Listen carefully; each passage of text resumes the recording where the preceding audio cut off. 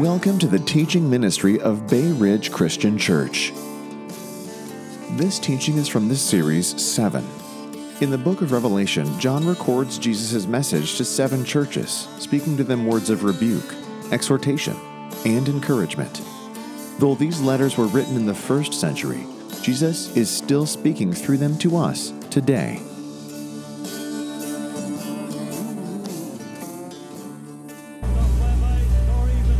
Okay. All right, well, we're going to go ahead and go then. Revelation chapter 2, verses 12 to 17. I said it's in the booklet. Hear now the word of the living God. To the angel of the church in Pergamum write, these are the words of him who has the sharp, double-edged sword. I know where you live, where Satan has his throne, yet you remain true to my name. You did not renounce your faith in me, even in the days of Antipas, my faithful witness, who was put to death in your city where Satan lives. Nevertheless, I have a few things against you. You have people there who hold to the teaching of Balaam, who taught Balak to entice the Israelites to sin by eating food sacrificed to idols and by committing sexual immorality. Likewise, you also have those who hold to the teaching of the Nicolaitans. Repent, therefore, otherwise I will soon come to you, and I will fight against them with the sword of my mouth. He who has an ear, let him hear what the Spirit says to the churches. To him who overcomes, I will give some of the hidden manna. I will also give him a white stone with a new name written on it, known only to him who receives it.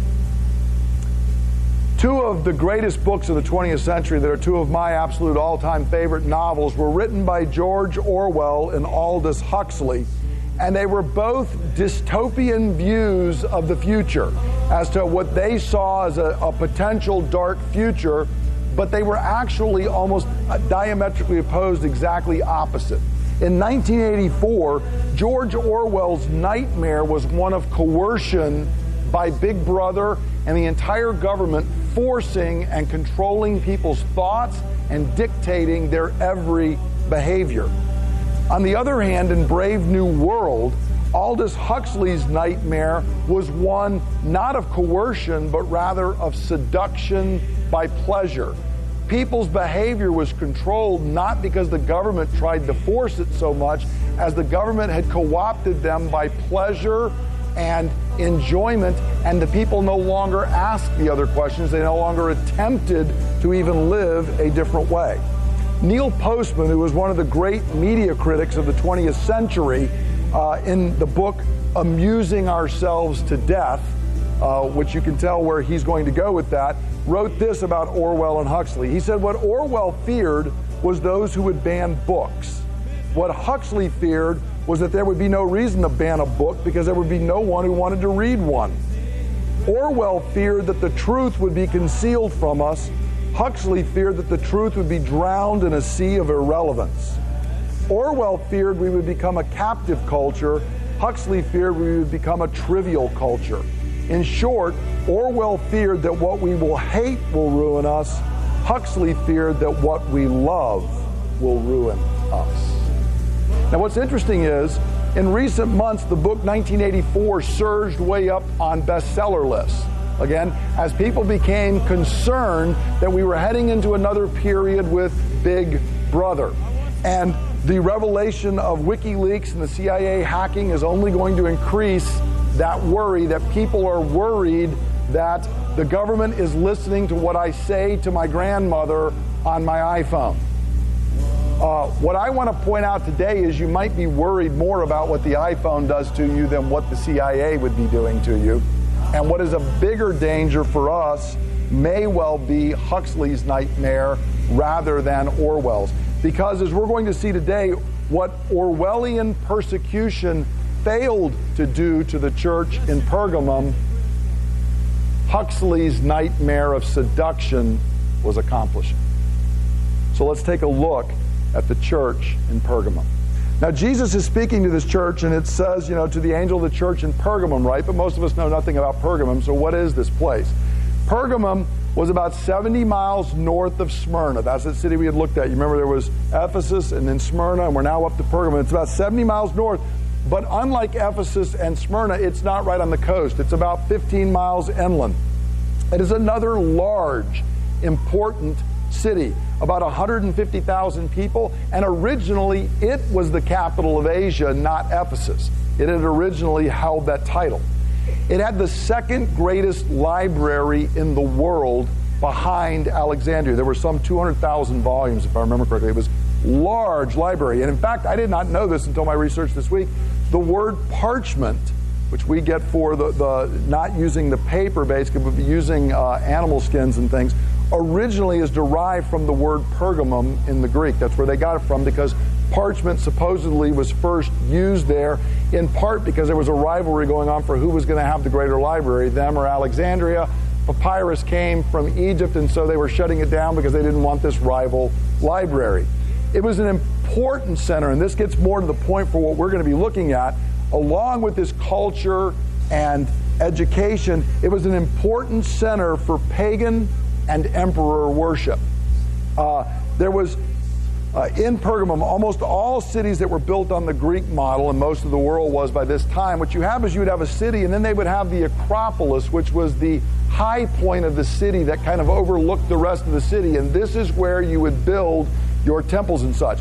Pergamum had an unusually large, high Acropolis that dominated the whole city, and at the very top of it, right in the front part where it was seen by everyone, was a large altar to Zeus that was massive, one of the largest in the ancient world, and it dominated over everything in the city. Whenever you were in Pergamum, when you looked up, you saw the altar to Zeus towering over the city.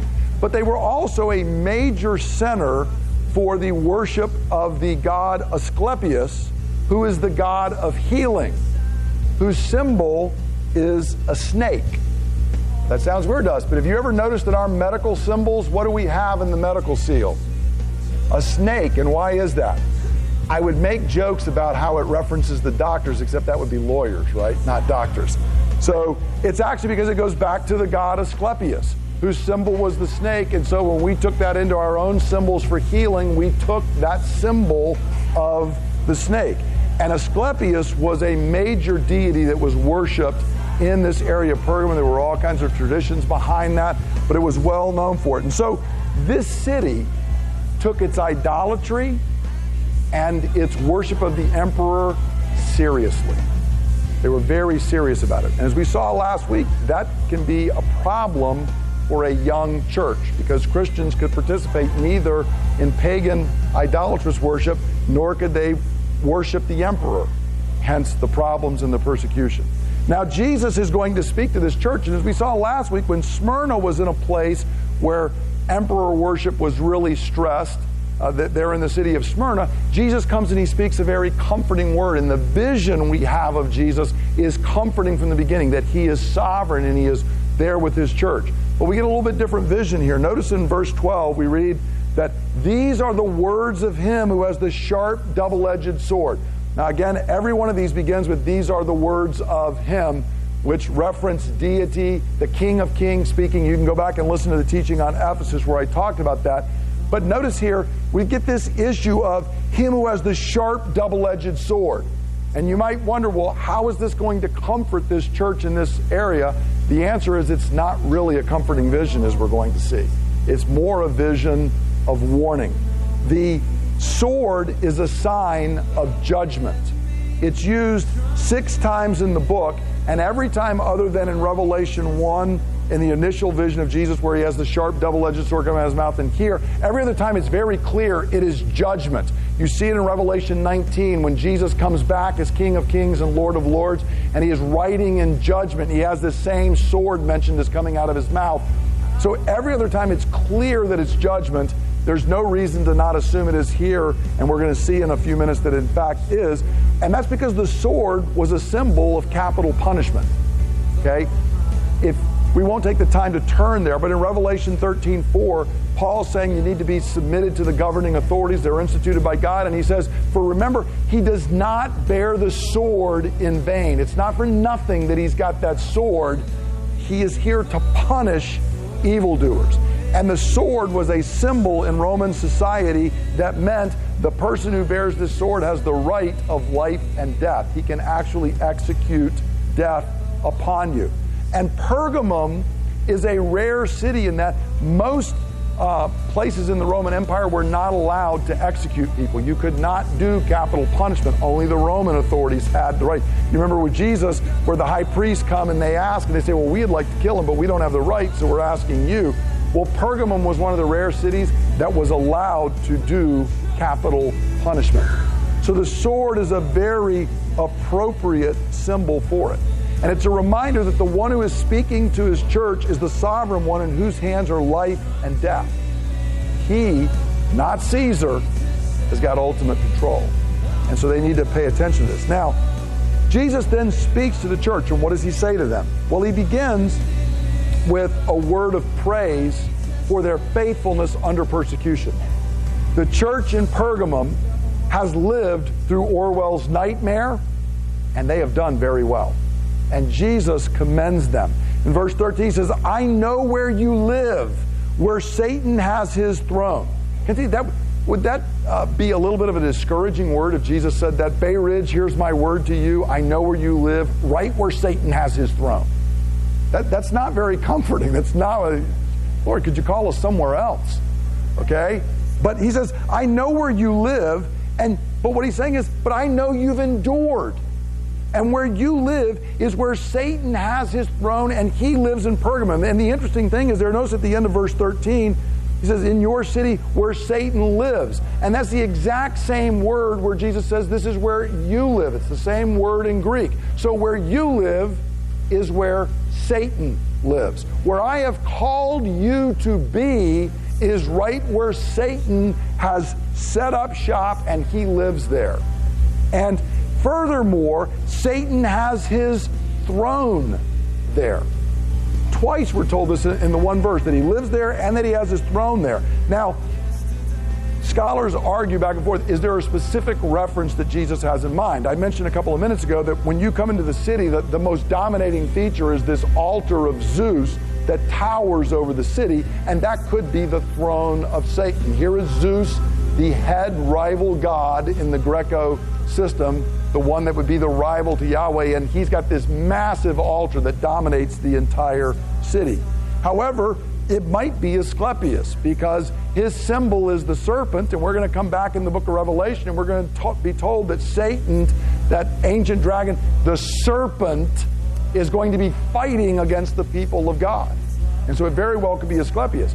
However, they were very zealous about their emperor worship. They have been given the coveted title of temple sweeper. Why they come up with these titles and think that's coveted, but they were temple sweepers, which referred to their emperor worship, that they were viewed as being so zealous for worshiping the emperor, which obviously again creates huge problems for the Christians. What I think is it's probably that whole mix. When you're sitting there and the dominant physical feature of the city is an altar to Zeus, what you are known worldwide for is the worship of the pagan god Asclepius, whose symbol is the serpent. And when you are in a place that is zealous about pagan worship, that is a tough place to be a Christian. And so Jesus gives his own estimation and says, I know this is a tough place to live. This is where Satan lives. In fact, this is where Satan has set up his throne. He is so comfortable there, he plopped his throne down there, and I am aware that I have called you to live in the midst of that.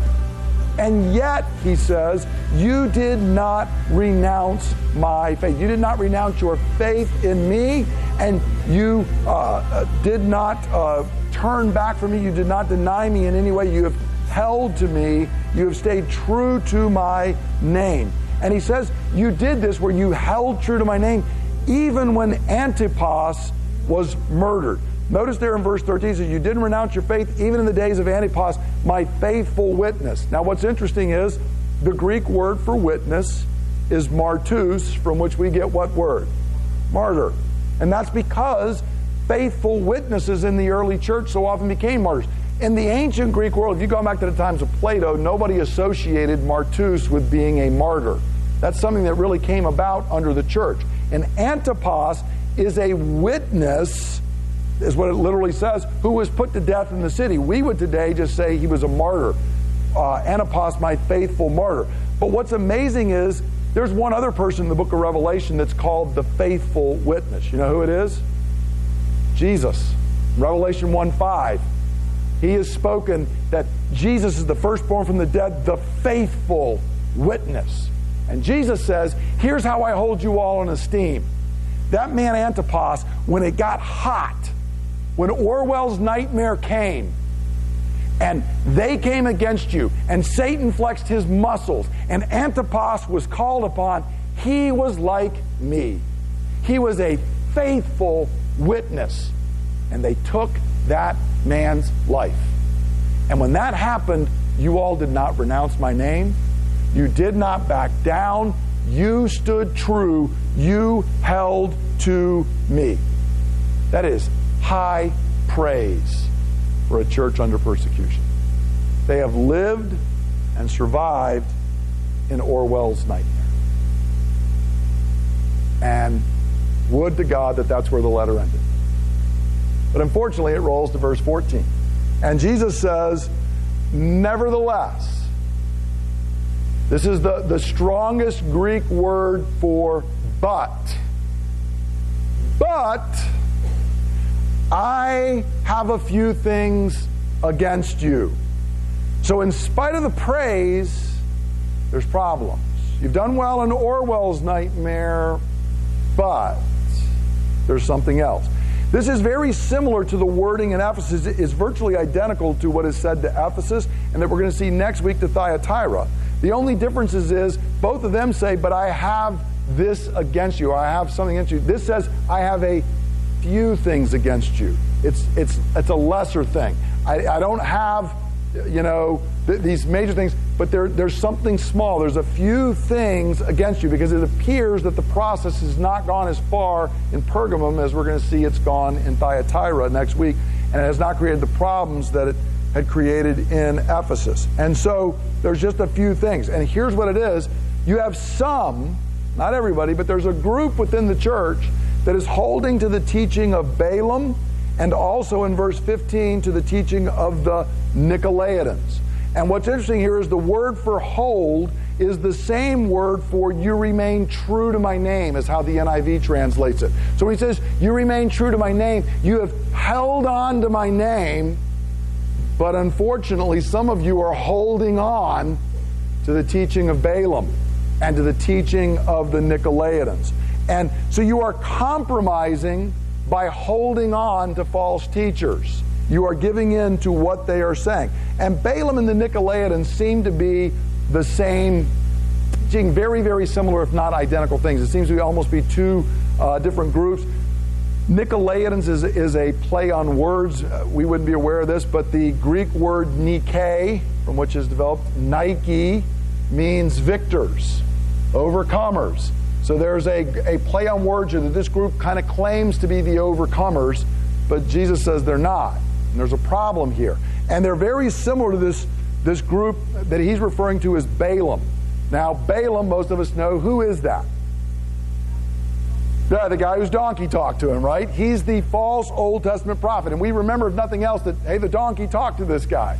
But his story is incredible when we consider it and what Jesus is saying and why he references it. He's not saying Balaam literally lives again there, nor that the false prophet is literally named Balaam. He's using an Old Testament reference. We're going to see in Thyatira, he's going to call the false prophetess Jezebel. Okay? And he's saying, reference this because the same thing happened then is happening now to my people. And so what is it about Balaam? Well, you can read about Balaam in Numbers 22 through 24 is the story that we think of for him. But then particularly in Numbers 25, verses 1 to 3, and then it's referenced again in Numbers 31, verse 16, there's a referencing back to what Balaam did. And here's what went on. Balaam is this wayward prophet. You remember he was called. Israel was going through the wilderness. They were on their way towards the promised land. And a king named Balak, different person, had said, I got to get somebody to curse them. And the best prophet we know of is Balaam. So send for Balaam. Balaam says, well, I really can't come and do that. It's not going to work.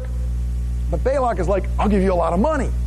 And so Balaam is trying to convince Yahweh to let him go. And that's when we get the whole donkey incident and everything else. But Yahweh says, you're going to say what I tell you to say. And so Balaam gets there and he says, I can't do what you want. And 3 times he blesses Israel. But we're told the first 2 times he basically tried to manipulate God into letting him curse Israel. Okay, that's what's going on in the text. And Yahweh keeps overcoming and saying, you're not going to do that. And the 3rd time Balaam says, look, this isn't going to work, and I've already told this guy, I'm not even going to try and manipulate Yahweh. I already know what's going to happen at the end of this. I'm going to bless Israel. So he does all of that. Well, Balak, of course, is not very happy. He's like, I'm offering you all this money. So Balaam, we're told in Numbers 25, 1-3, says, look, it's not going to work. You can't attack these guys. If you go down there and you do a frontal assault with the army, it's not going to work. They're blessed by Yahweh. But here's what you could do. Send some of your women down there. And if you can get some of the men to sin sexually and to start sleeping with those women, and then the women can lure them into idolatry, then they'll be in trouble with Yahweh because he's a holy God. So we're told in Numbers 25, 1-3 and Numbers 31, 16, that's exactly what happens. And 23,000 Israelites are struck down and die that day. Because what could not be accomplished by brute force was done by the back door of seduction. Israel stood strong when it came to the front door and armed conflict, but they were seduced by Balaam. And what's really interesting is, notice the word here, they hold to the teaching of Balaam, who taught Balak to entice the Israelites to sin. And that word entice is actually, in some translations it has to put a stumbling block in front of them. The original Greek word was what was used in a trap. It was the peg that when you set a trap, when I was a kid, we made rabbit boxes, and you put some stuff in the back, and when the rabbit goes in, it hits a little peg, and the trap snaps down, and the rabbit's trapped. And that's the word that's used. That's what Balaam did. He said, look, here's a peg. Send your women down, and when the men come in, they're caught. It's over. You got them. And Jesus is saying, that's exactly what Balaam did in the Old Testament. And you stood strong in Orwell's nightmare. But Balaam came along and you tripped the peg. You fell over the stumbling block. It's the same word that's used that Jesus is a scandal. The scandalon is the Greek word. But it was originally a peg that fell for a trip. And it's something that we trip over. And originally it dealt that we were caught in a trap. And the trap here, he says, is you're eating meat sacrificed to idols and there's sexual immorality, which is the same thing. It's idolatry and immorality, the same 2 things that happened in Balaam's day in the original story.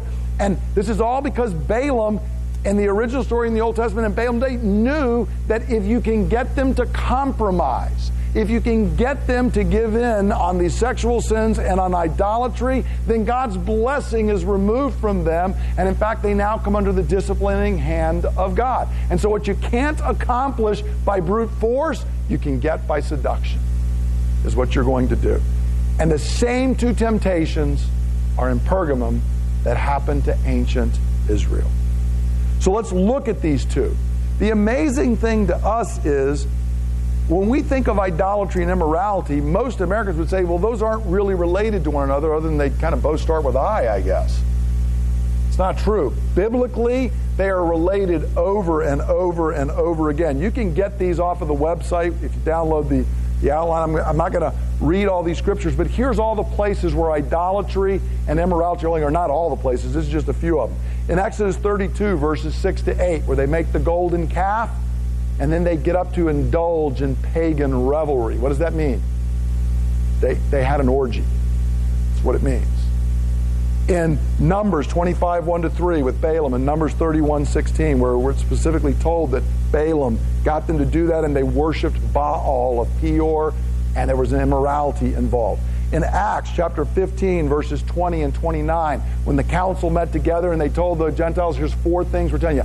We're not asking you to do everything, but here's 4 things. And among them is, you cannot get meat that's sacrificed, and you got to avoid sexual immorality. First 2 things that are mentioned, Acts 15, 20 and 29. In Acts 21:25, when they're talking with Paul and they reference back to the council, they bring up those same two items again. In Romans chapter 1, verses 23 to 28, the Apostle Paul says that we exchange the glory of the immortal God for images made to look like mortal man and beast and animals. And therefore God handed them over to a depraved mind, and the first thing we did was sexual immorality. It's the very first thing that's mentioned. And in fact, the spiral goes down worse, that idolatry led to sexual immorality.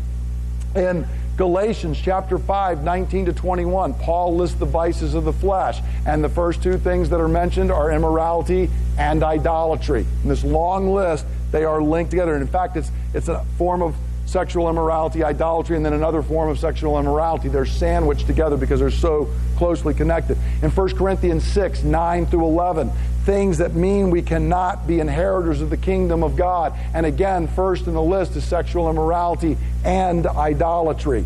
In 1 Corinthians chapter 10, verses 6 to 8, Paul references back to Old Testament Israel and two incidents. The incident at the golden calf and the incident with Balaam. And brings those out and says, look, it was idolatry and it's immorality, and that's what got Israel in trouble. And now you're wanting to go down to the temple and think you can participate in the idolatrous practices and somehow you're going to come out clean, and it doesn't. And that's why some of you have been trapped in Corinth, now down there with temple prostitutes. In Revelation 2:14 and 2:20, idolatry and sexual immorality are mentioned together. One of those in this letter, one in the next letter.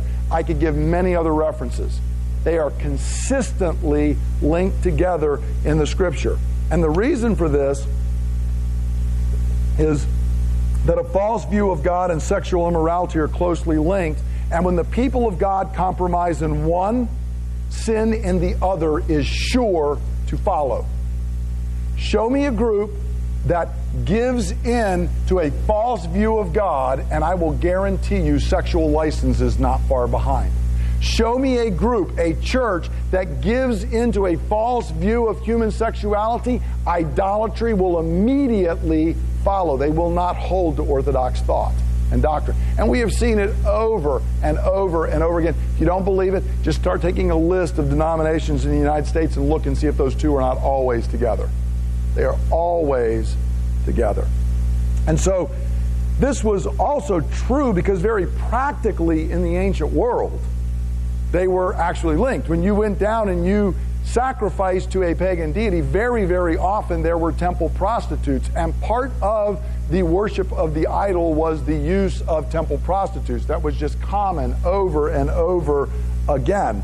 And so for this reason, the early church was like, don't go down there to the temples. Just the whole thing is bad. It's trouble all the way around. Now what's interesting is, and I was wondering, and I thought, because of a couple of scriptures I was most familiar with, that the biblical view was going to be that it is idolatry first and sexual immorality second. What I discovered is it's almost evenly split as to which is the chicken and which is the egg, and which came first. Idolatry is listed as the root cause in the Exodus 32 passage, in Acts 15, and in Acts 21, in Romans 1 and 1 Corinthians 10. But sexual sin is listed as the first cause in Numbers 25, Numbers 31, Galatians 5, and 1 Corinthians 6. And in fact, idolatry is mentioned first in Revelation 2:14, but when you go back to the Balaam story, it was actually sexual immorality was first that led to the idolatry. And so, the reason for this is not that the Scripture is confused, it's that the relationship between sexual immorality and idolatry is symbiotic, with each other feeding off of and fueling the other.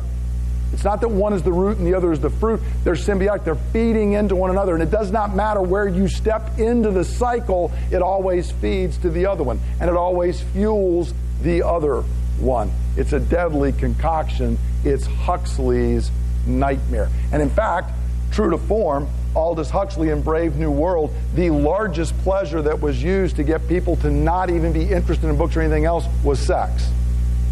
And people had lost any view. Huxley was actually an atheist, but his view of this diabolical future was pretty incredible, that people no longer read any kind of books, including the Scripture or the works of Shakespeare or anything else, because they had just been pleasured out of any interest in anything else. And actually, and the pleasure, amazingly enough, was the only way you could get in trouble in Brave New World, if you want to read the book, is not by normal sexual relations, but you get in trouble if you sleep with the same person 2 or 3 days in a row. They want to know why. They want you having sex every day, but just not with the same person, because it has to be sinful sexual relationships. And so it's exactly, Huxley's nightmare is exactly what we see in the Scripture. And so what Satan had failed to accomplish by the frontal assault of persecution in Pergamum, he accomplished through the seduction of idolatry and immorality. The same thing had happened with Balaam, and he couldn't directly curse Israel, but idolatry and immorality led to the removal of God's blessing and brought his hand of discipline. And Jesus says, and now Pergamum, you have fallen for the same trap. You hit the same peg. You're caught in the same place. Some in Pergamum have been seduced into idolatry and sexual immorality, and the whole church is being called to account. Jesus isn't just speaking to those few, he's calling the whole church to account for allowing this in their midst. And so the third thing he does is he gives a word of warning. He's given them a word of praise, but then he had to give them a rebuke. Now he's given them a word of warning. The word of warning is in verse 16. He says, repent, therefore. And so once again, we have the command to repent, because that's always the way out of our sin. Our culture wants to come up with anything else, but the word, every time to one of these churches where there's correction, it's always the same thing that begins. Repent. You start by changing your mind. You have believed this teaching. You have believed this idea that somehow idolatry and immorality aren't really that big a deal. But Jesus, the living God with the sword out of the mouth, says, no, it's a big deal. It's a very big deal. And so you need to repent. You need to change your way of thinking with a corresponding change in your actions. And notice, the whole church is commanded to repent, even though only a few people have been engaging in this. Only a few. There's some among you that are doing this, but he's speaking to the whole church. And he says, the whole church, I'm calling you to repent. Because the church is called to do the hard work of correcting erring members and helping them to repent and forsake their idolatry and immorality. And this is particularly where a church that has become compromised because of pleasure doesn't want to do this kind of hard work. See, it's difficult. Well, I'm not doing it, but that's just what they're doing. But Jesus says, no, you can't do that. I'm calling the entire church to repent, and the entire church needs to understand you're giving in to Balaam. And when Balaam got his way going into Israel, a plague broke out among everybody. There was a problem all over the place because sin is never contained. It always spreads out. It's like a disease. It's like a virus. It just keeps spreading. And so Jesus tells them in verse 16, repent, otherwise I will come to you and I will fight against them with the sword of my mouth. Now the interesting thing is, when we think of Jesus in the book of Revelation coming, that's a comforting thing to the church. It's the coming at the end, but there's many times that he comes in the book of Revelation, and it's not talking about at the end of days, and it's also not talking about a comforting thing. I'm coming not in blessing, I'll be coming in judgment, and he says I'm going to fight against them, the people who are adhering to these teachings, who are holding to these false teachings. I'm going to fight against them with the sword of my mouth. So we have no question the sword there in the initial vision is not one of comfort. Because here's what I'm going to do. That sword is coming out of my mouth, and I am going to fight against them. And so notice here, this is sometimes we try and get this. Well, how do you get a sword in the mouth and all that? It's symbolic. Okay? And so what's the sword of his mouth? It's his word. I'm going to come, and I'm going to have to speak a word, and it's not going to be a word of blessing like I've been giving the other church. I'm going to have to come to these people, and I'm going to have to speak a word of discipline. And I'm going to have to speak a word of correction. And it is going to be a problem. And you don't want me fighting against you. You want me fighting for you. Everything is backwards of the way that it should be. And so what this means for us is, it's not loving to allow members to continue to engage in the harmful sins of idolatry and immorality. It only leads to painful judgment at the hands of God himself. See, we have bought into, and what's apparently the church in Pergamum is doing is, well, as long as it's a couple of consenting adults, what business is it of mine? I know y'all have never heard that, have you? Because is that something we believe in our culture? But see, the problem is Jesus says, no, see, it's not that way, because it's not up to Caesar, it's not up to you, it's up to me. And I'm telling you, I'm going to deal with it. And so I'm telling you, there needs to be repentance. I am giving you time. And we're going to see, again, the process is further in Thyatira. And he says, I gave them time. And they didn't. And so now I'm going to cast her on a bed of suffering. And I'm going to put to death her children, he's going to say in Thyatira. You cannot delay my judgment. Because ultimately, you're not in charge. I am. And so the most loving thing someone can do is to say, hey, you can't continue in these sins of idolatry and immorality because it's destructive. It's not who you were made to be. I know you think this is who you were made to be. I know you feel this is who you are, but it is not who you are. It is not how God has made you, and therefore to act as if it is to distort the very depths of your own being. And Jesus then comes finally, and he gives a word of reward in verse 17. And again we hear, he who has an ear, let him hear what the Spirit says to the churches. So again, this applies to every church. Every church needs to hear this message. And he says, and here's what it is, to him who overcomes. So you don't give in to the Nicolaitans, but you're an actual overcomer. Here's what I promise. I will give some of the hidden manna. I will also give him a white stone with a new name written on it, known only to him who receives it. And that's so clear I won't even comment on it. Right? Because y'all know what the hidden manna is, right? The crazy thing was when I looked at this, the hidden manna and the white stone are so obscure. One commentator said there's at least 7 views of what one of them meant. Another one said, no, there's actually 12 views I discovered of what this thing means. Everybody likes to argue about it, and I'm not going to go into 7 and 12 options. What I will tell you is this, the thing that I think, the manna probably refers to God's sustenance of Israel. Balaam, when he was out there doing it, how were they sustained day after day? God was giving them manna. And they took one jar of the manna, and what did they do with it? They put it inside the Ark of the Covenant. And it was there, which was apparently lost when the temple was destroyed. And there were all kinds of apocalyptic ideas about what was going to happen when the Messiah came and all of this, which I don't think is central. What I think is really, really central is Jesus is saying, look, I know you want to talk about being in the wilderness. You all are where Satan has his throne. And I know you need to be sustained. And I am telling you, if you not only resist as you have done Orwell's nightmare, if you will resist Huxley's nightmare, I will sustain you. I will care for you. I will give you the manna. And by the way, I am the manna that came down from heaven. What you need to sustain you now in your journey through the wilderness, and what you need ultimately is me. And I will give it to you now, and I will give it to you eternally. And the white stone, there are many different references, but I think it probably was white pebbles were used for entrance into, like basically tickets into banquets, particularly pagan idolatrous banquets. And what Jesus is saying is, look, if you will, and the name, I believe, is probably the one given by God to the believers. It could be that Jesus' name, but I believe it's given to believers. If you read in Isaiah 62:2 and Isaiah 65:15, which are visions of the end times, Jesus there says, I'm giving my people a new name. And so here he's saying, look, I know what you have done. You've refused to enter the pagan banquets and everything that they entailed. And if you will refuse the sexual immorality that is entailed by all of this, I'm going to give you the white stone, an entrance into a feast. And it's not going to be a pagan feast where you're getting their food. I'm going to give you where you get to come and feast upon the true manna, the bread of heaven, me. You're going to come to my banquet at the Lord's table and ultimately at the wedding supper of the Lamb. And that's the feast you want to be part of, not the feast that they're offering up there on the Acropolis.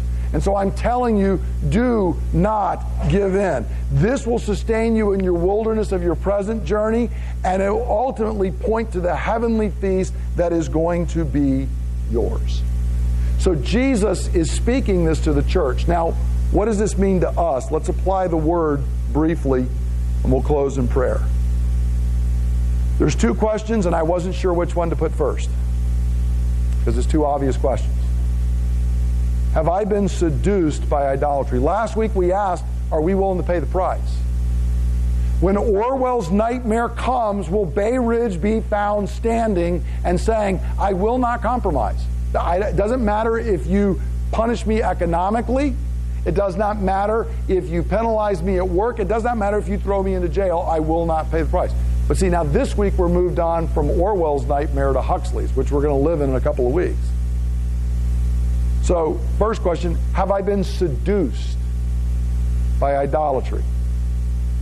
Idolatry, I wish it was just little figurines of a god, and I could say, let's all go through our houses and make sure you don't have any of those. But that's not what idolatry is about. Okay? That's not what it's about at all. The interesting thing is, Israel's first example of idolatry that got him in trouble was the golden calf. And they didn't say this was a different God that's rival to Yahweh. They said this is Yahweh. This is the God, the Lord Yahweh, who brought us out of Egypt. This is Him. And the problem that got them in trouble wasn't even that they were running after different gods. It was that they had morphed who Yahweh really was. And so it is possible for one to refuse to deny Jesus, and if the culture can't get to us that way, it'll try to come through the back door and say, well, maybe we can just alter who you think He is. Okay? If you won't outright deny Him, maybe you'll just shift who He is and what He says and what He wants. That's exactly what the Balaam thing is doing. Persecution didn't work. You were right there. Antipas even died, and you all stood strong. But maybe we can get you to change. And maybe Jesus isn't as against this immorality and this idolatry as you first thought. Okay? So, have I been seduced to a false view of Jesus? Let me give just a couple. In our culture, it's okay to like Jesus as long as He is the popular, non-judgmental Jesus. The little plastic figurine we put on our dashboard, and He's giving the thumbs up to whatever you're doing. We like that Jesus. That's the one we like. Okay? I've mentioned many times before, but some of the greatest theology ever in a movie is in that silly movie Talladega Nights with Ricky Bobby, and they get to talking about which Jesus they like. I like my Jesus to wear the kind of t-shirt with the tuxedo, And they're all talking about how they want to make Jesus to be. Some of the best theology ever in a Hollywood movie, because I sit there and say, and how many of us do the exact same thing? I take the parts I like. I like sweet baby Jesus. I don't like Jesus riding back at the end on a horse in judgment. Okay? Do I do that? Do I believe in the idol of God is love, but not holy? So if you put a bumper sticker on and say God is love, everybody likes that. If I put a sign out front and say we love here, that's not a problem. Get a bumper sticker that says God is holy and will judge all sin. You will probably find somebody smashing your car. The fact is, does the Scripture say God is love? Yes. Does the Scripture say God is holy? And the bad news is, I've got news for you, He says He's holy way, way, way, way more often than it says He is love. Way more often. Now, He's equally love and equally holy. But the point is, He's both. I might also point out He's a God of integrity, which means He does not change. So that's who He is. Have I bought into that conception? Because that's idolatry. And you can see, if I start buying into that, all standards cease. Because a loving God would just want me to do whatever I feel like. And we've gotten rid of the holy God. We've gotten rid of the angles off of God. One more form of idolatry. Do I believe people's interpretations of their feelings and experiences, or do I believe God's unchanging and inerrant word? So here's what's going on in our culture right now. You can't tell me I don't feel this way. I don't have to tell you whether I think you feel that way or not. That's not my business. What my business is what God says is right and true and just and holy and pure and good. And that's very clear, and that hasn't changed. And if what I am feeling, even in the deepest fiber of my being, goes against that, then what I'm feeling is wrong. It's just the way it is. Okay? Now but that again is not popular in our culture.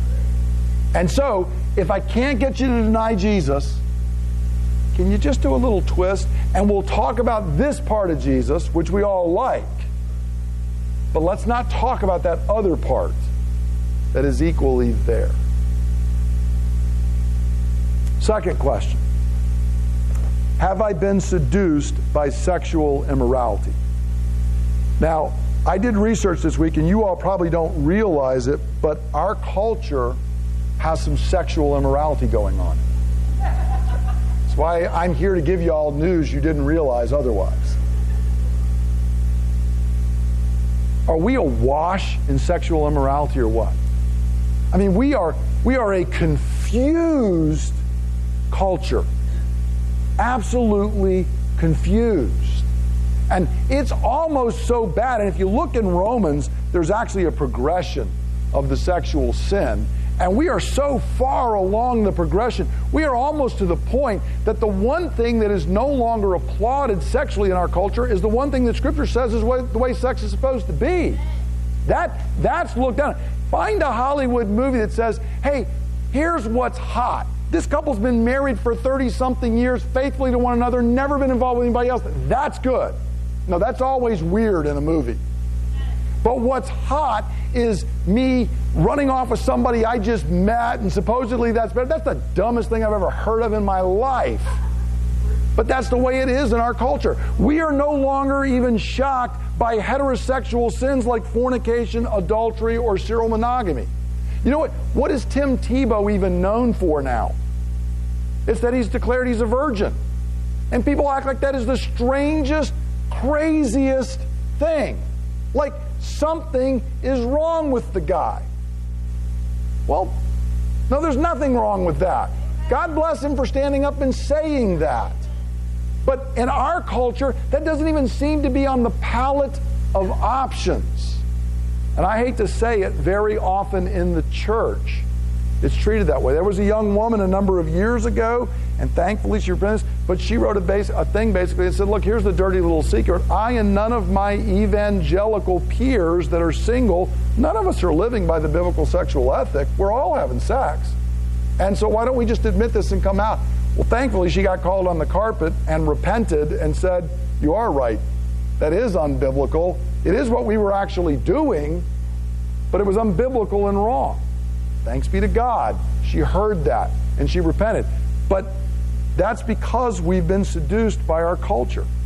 And we are now increasingly accepting homosexuality, transgenderism, and any other sexual sin, as long as it meets the only thing that defines morality, which as long as two adults consent, everything is okay. And nobody's allowed to judge anything regarding that. Right? Not even God. Because God wouldn't, because God's only love.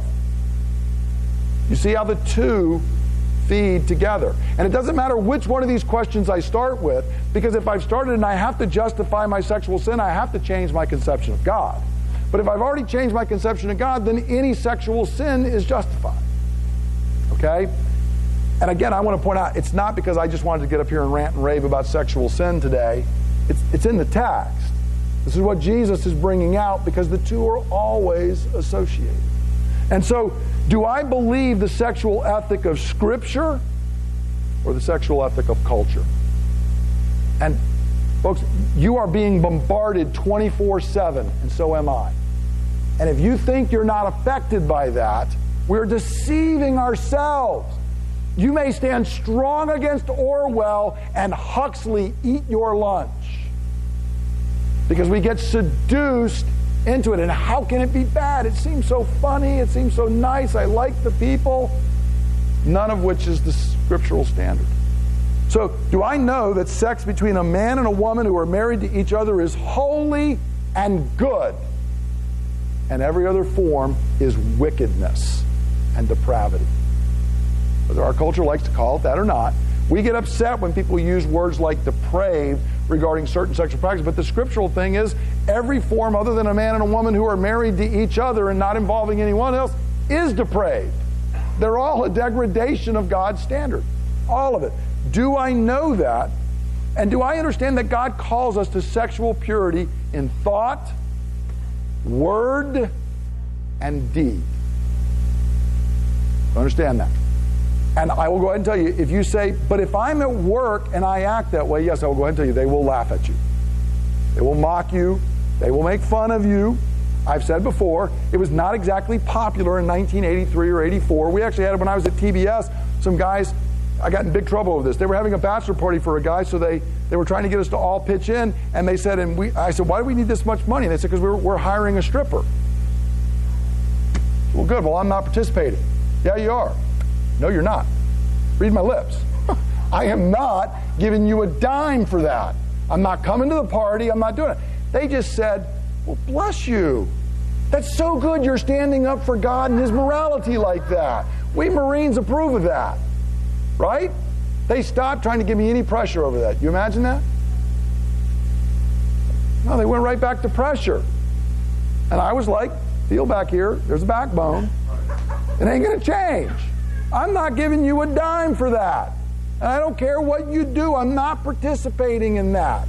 It's wickedness. I'm not going to be involved. Are we going to do that or are we not? Because if we don't, we're being seduced. Do I actually live according to the sexual ethics of Scripture? Not just I believe it. Because see, here's one of the problems. Sometimes we believe something we say, but then we're not living that. Culture says sex before marriage is normal, and to disagree is repressive. The question is, do I engage in that? Again, I appreciate that the young woman, I think it was in Christianity Today that she admitted it. But she was like, hey, this is just what's going on out here. Thankfully, she repented, but that was shocking and shocked a lot of people. So people were saying one thing on Sunday and then going out and living a completely different ethic because they had been seduced. Am I doing that? Culture says living together is the same as marriage, but Scripture says otherwise. Culture says, well, you got to take a car for a test drive, right? Okay, but you're not buying a car. If I point out. You're getting united for life, and that has nothing to do with it. And I can also point out, by the way, all the studies that say that is like the worst thing you can do to prepare yourself for marriage is live together beforehand. Every study says that overwhelmingly leads to a higher divorce rate. It is, if I could pick one thing to doom a marriage beforehand, then just go ahead and live together beforehand, because that pretty much guarantees this thing is going to crash and burn. But our culture doesn't want to talk about that. Do I believe that and buy into it? If I struggle with same-sex attraction, do I live in holy celibacy, or do I just give in and engage in sin? And friends, that's a hard one. And please let me say here, the church is too quick to want to turn towards sins that we personally might not struggle with. I don't understand the struggle with same-sex attraction. I don't understand the struggle with transgenderism. I'm a dude. I like women. I don't like guys. But my tendencies of sexual sin are no better or more acceptable before God than somebody who struggles with same-sex attraction. It's sexual sin. And it was no better for somebody in Pergamum to give in and go to the temple and sleep with the temple prostitute, whether it was somebody of the same sex or somebody of the opposite sex. There was sexual sin. And it was seduction by the culture.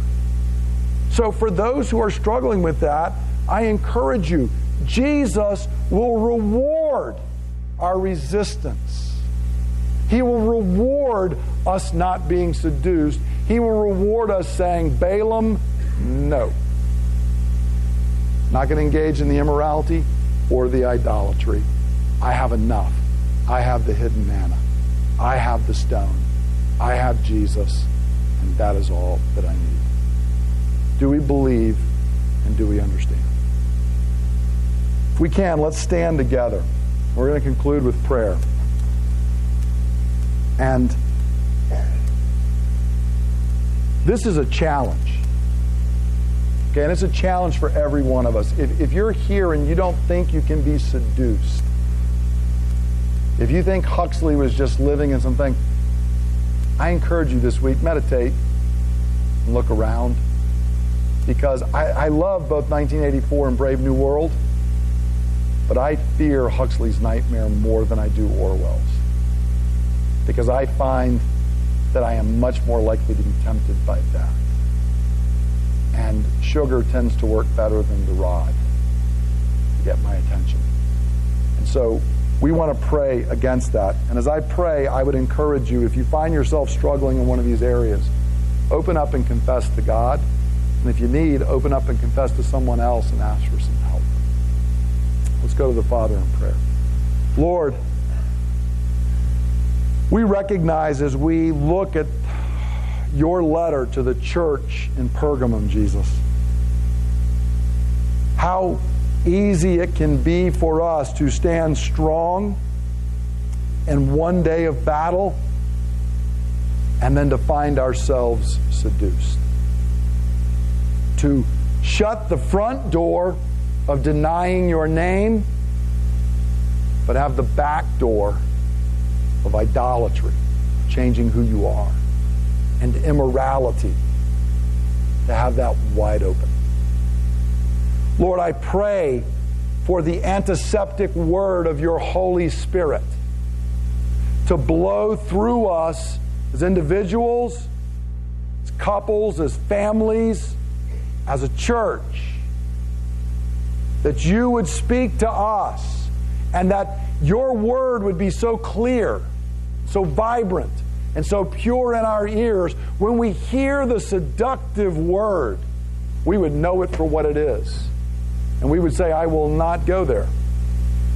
I will not participate with that.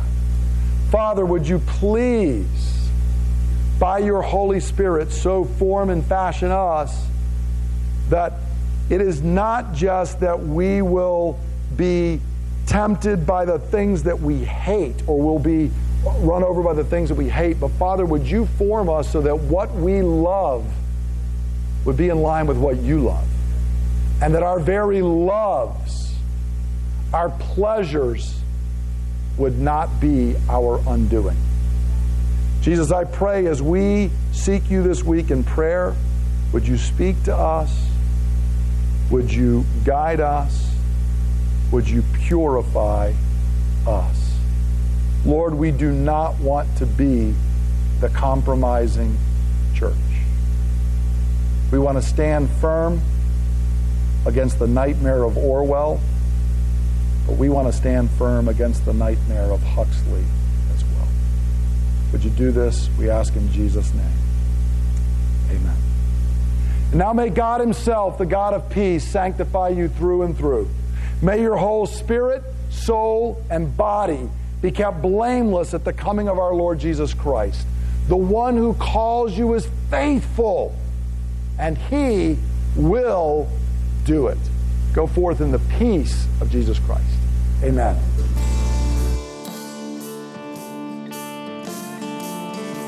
Thank you for listening to the teaching ministry of Bay Ridge Christian Church.